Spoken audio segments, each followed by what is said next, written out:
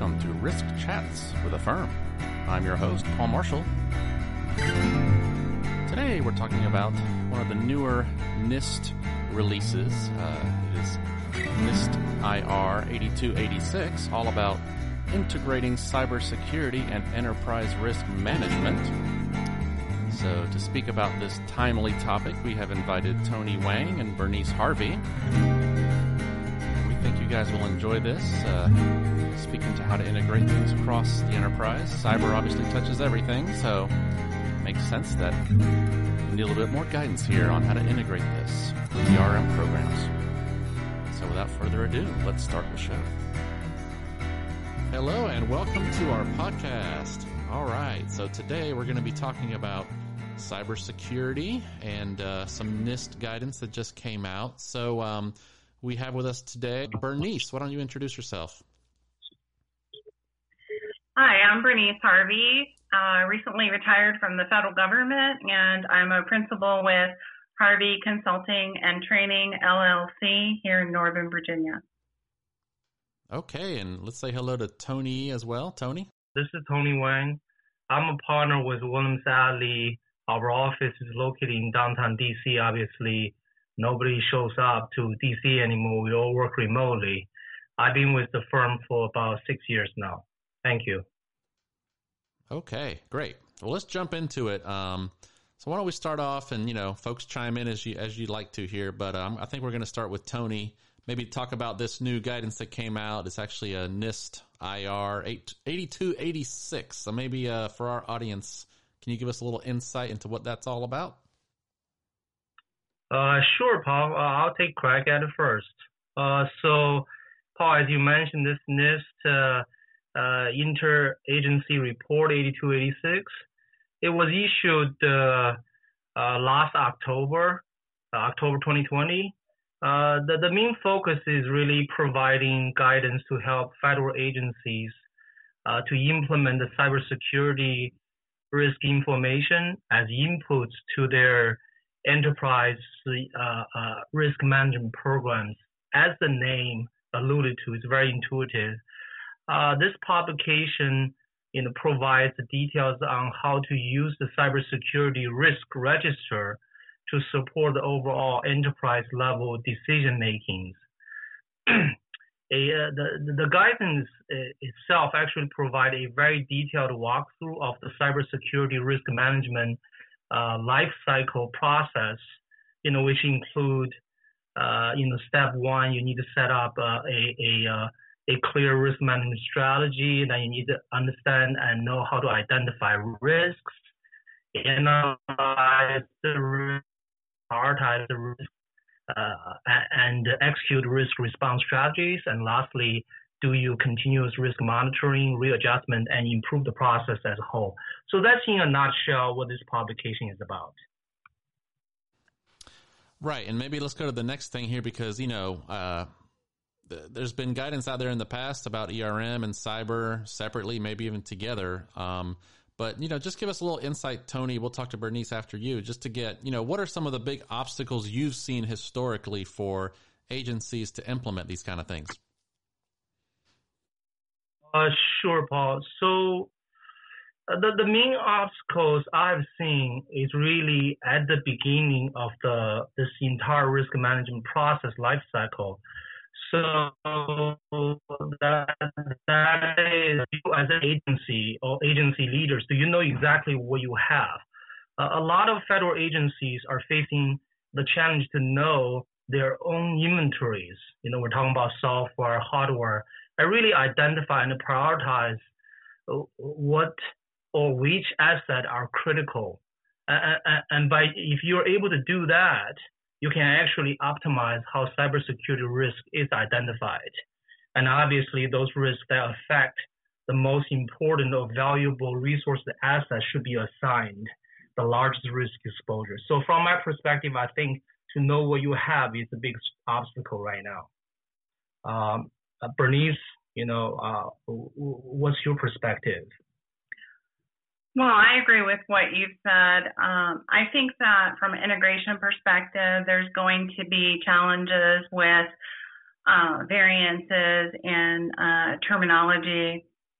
The taxonomy for cybersecurity has been used in the federal government for a while, and NIST has a robust framework for risk management, but I think the terminology is somewhat different than what we traditionally see in enterprise risk management.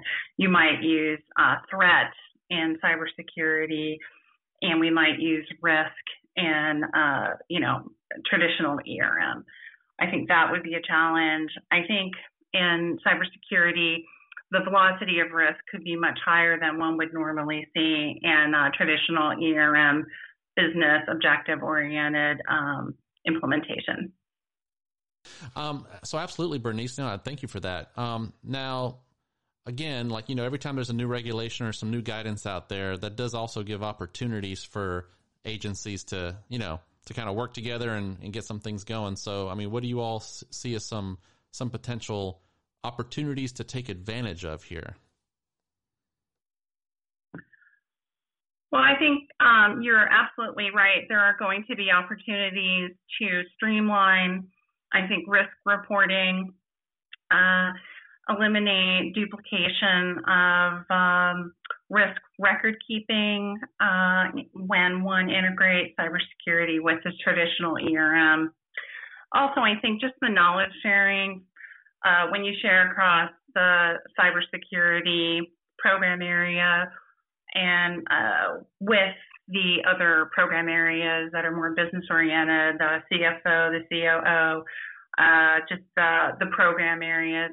It's definitely a win-win to have that kind of understanding of how the assets, as Tony called them, that inventory of assets, if something happens to them, how they impact the operations.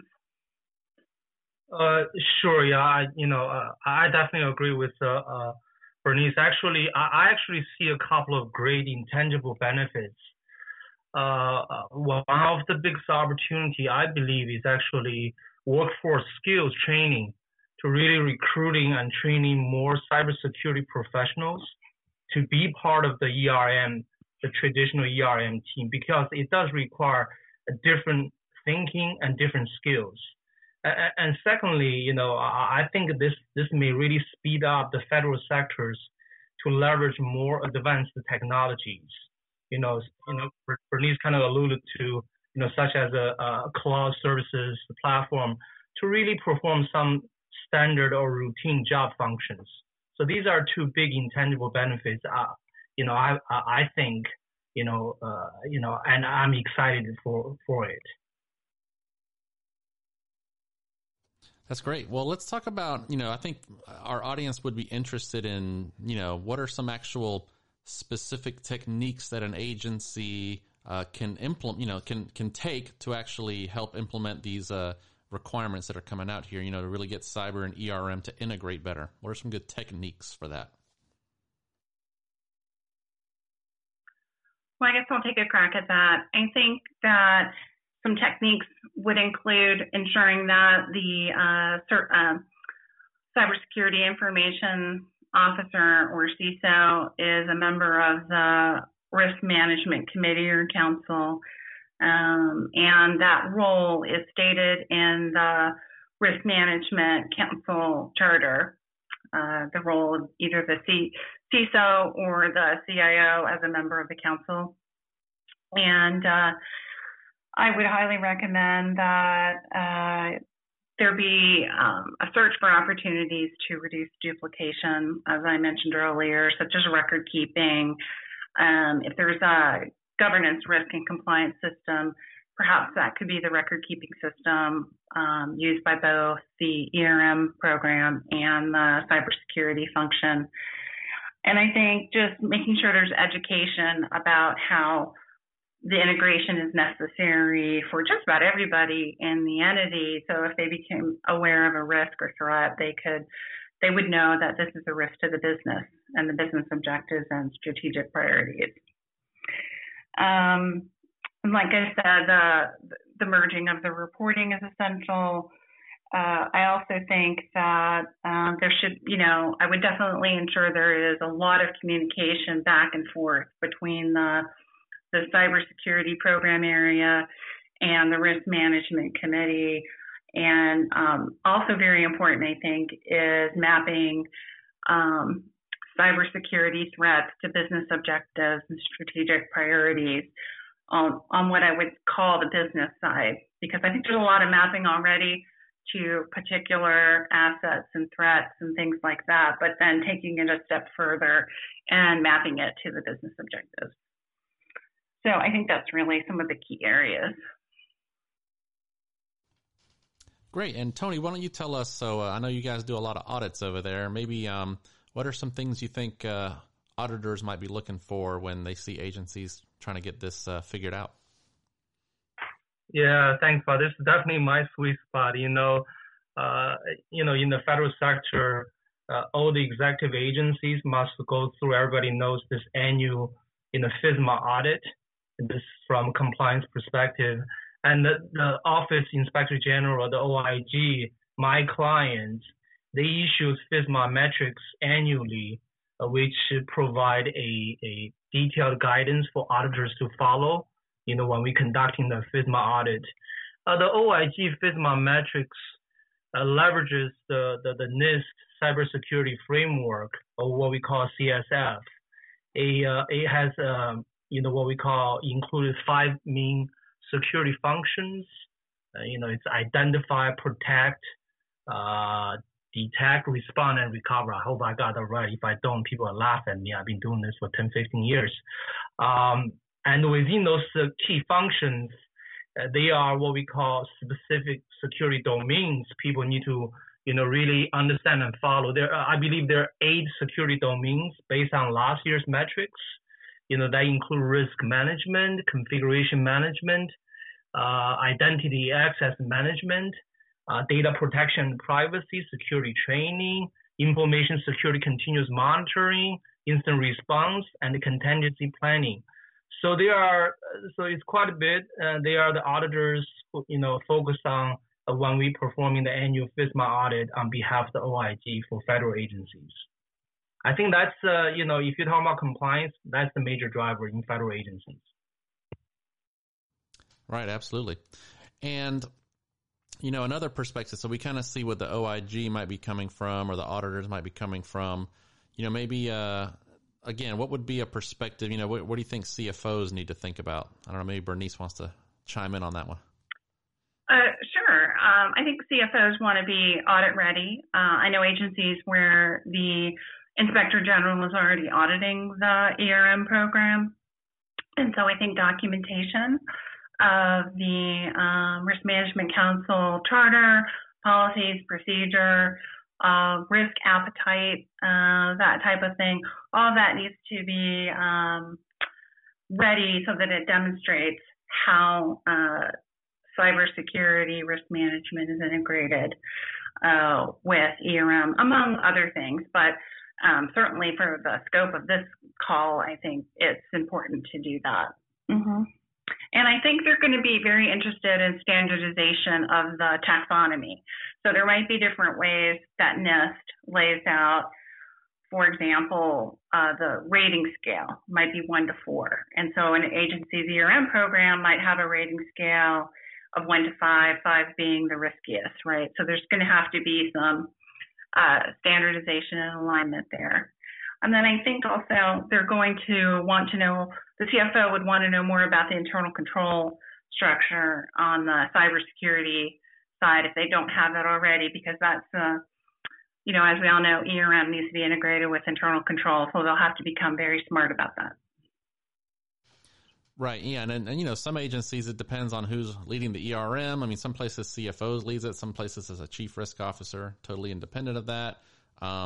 And then also back to your internal controls, good point, because, cyber is very important for, in affect the financial systems and financial processes.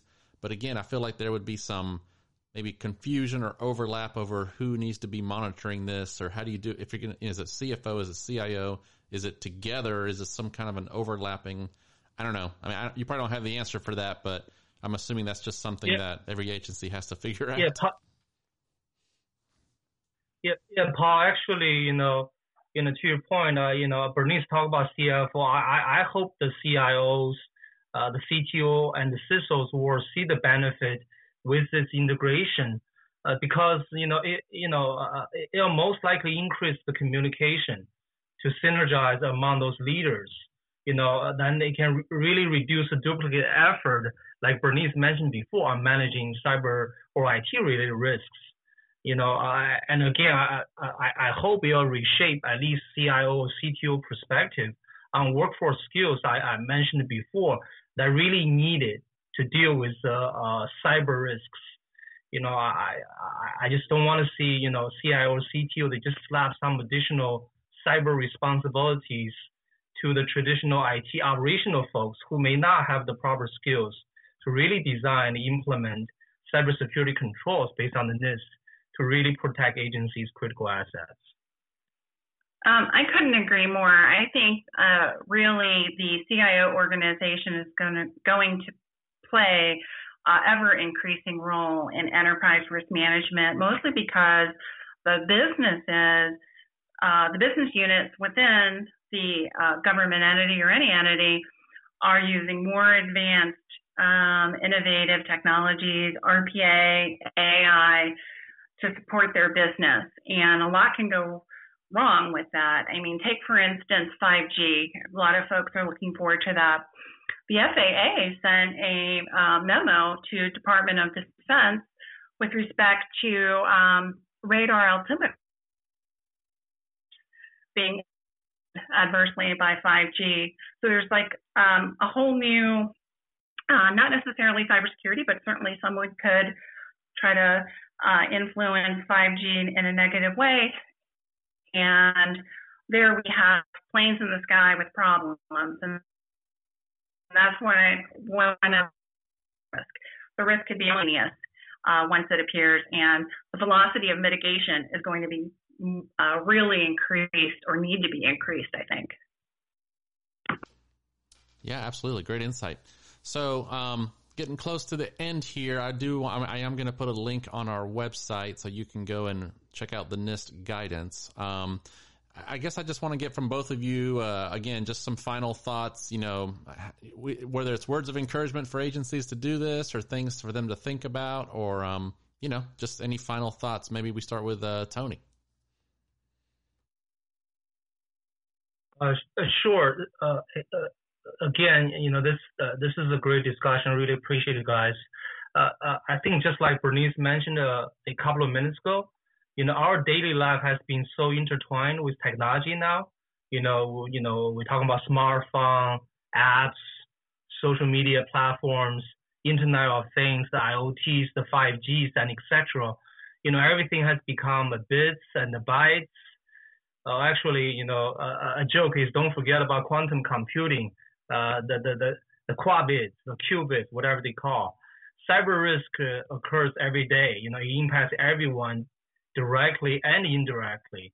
I think our government and federal agency need to drastically improve the cybersecurity risk management processes so we can really have a better way to deal with the cyber hacks, like recent what happens to SolarWinds, most people heard about very recently. Now, on the other hand, as I mentioned before, I think this is also creates a great opportunity and demands for cyber workforce.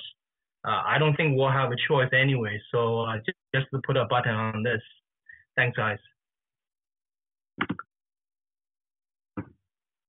This is Bernice. I really think that it's very doable. On a positive note, a lot of entities do very well with their cybersecurity. Sure, there's a glitch sometimes. The ERM framework developed by GAO and language in OMB Circular A123 and this guidance in 8286 are very complementary. There's no, I think, real issues that are going to have to be worked out to fit it all together. I think it's very doable, and I'm sure people are going to be very glad about the knowledge sharing that it's going to provide.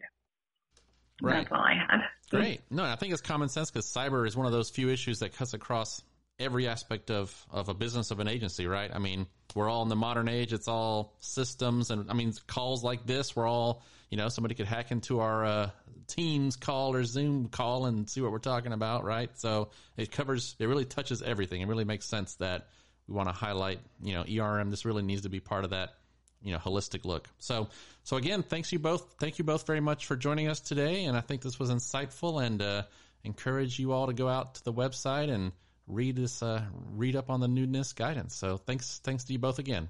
Okay. Thank you for having me. Take care. Thank you. Well, that's our show. Thanks for tuning in. Affirm.org is where you find all of our podcasts. You can always download them to your devices. Looking forward to some more podcasts coming up here soon. And of course, until next time, this is your host, Paul Marshall, signing off for Risk Chats with Affirm.